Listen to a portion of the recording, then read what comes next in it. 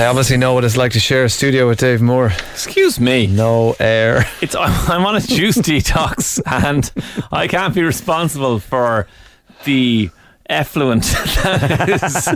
Oh, it's working, Dave. Well, see, better out than in, I suppose. I'm about to start Boost Juice, and I can only imagine that Boost Juice is going to... So this is day 3, your final day? This is day 3, the final day, yes. Tomorrow I'm going to be eating normal food, and I'll be honest with you, I cannot wait. Yeah, but your normal food is like a detox anyway. Well, it's good. Apple, pineapple, cucumber, celery, spinach, lime and avocado is what will make up this afternoon's juice. Thanks. One more to go tonight. The lovely people from juicetogo.ie. Lisa, absolute legend. Mine's still in the freezer, waiting incentive.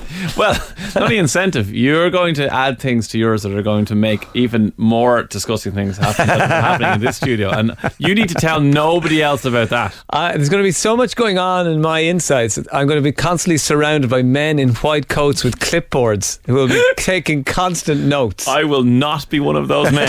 98 FM.